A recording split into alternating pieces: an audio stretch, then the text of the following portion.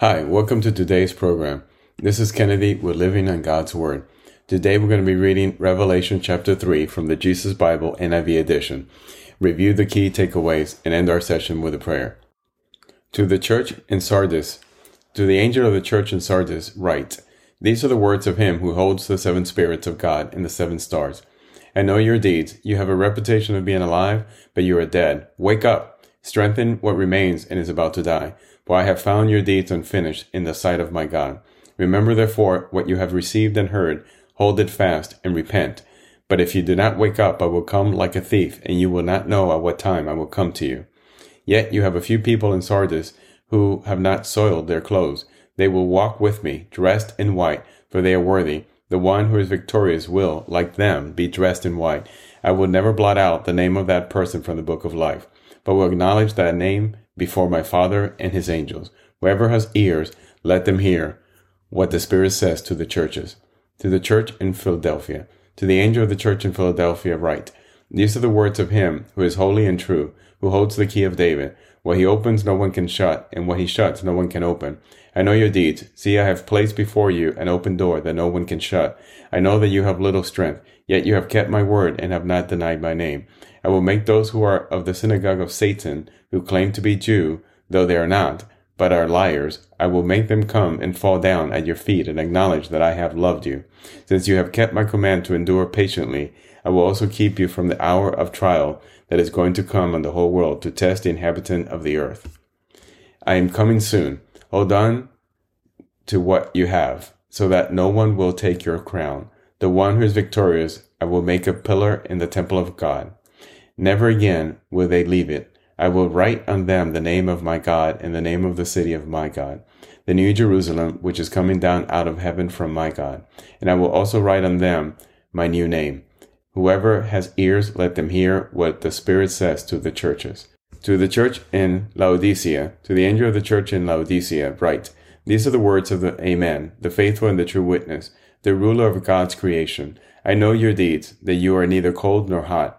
I wish you were either one or the other. So because you are lukewarm, neither hot nor cold, I am about to spit you out of my mouth. You say, I am rich, I have acquired wealth, and do not need a thing.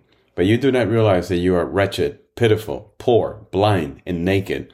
I counsel you to buy from me gold refined in the fire, so you can become rich, and white clothes to wear, so you can cover your shameful nakedness, and salve to put on your eyes, so you can see.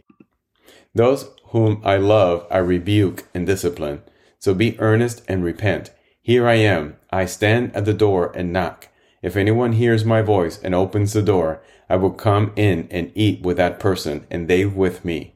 To the one who is victorious, I will give the right to sit with me on my throne, just as I was victorious and sat down with my Father on his throne. Whoever has ears, let them hear what the Spirit says to the churches. This is the end of Revelation chapter 3.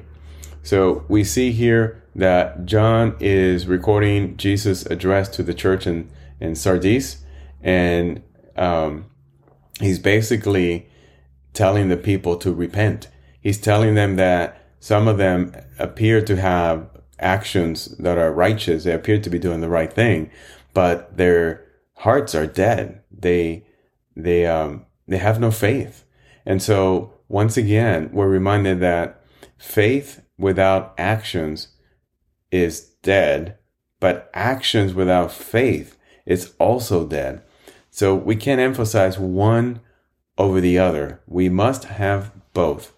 And Jesus taught us that God clearly looks into our hearts, that God knows our hearts, and that he is going to be judging us not just based on our actions, but also what's in our hearts.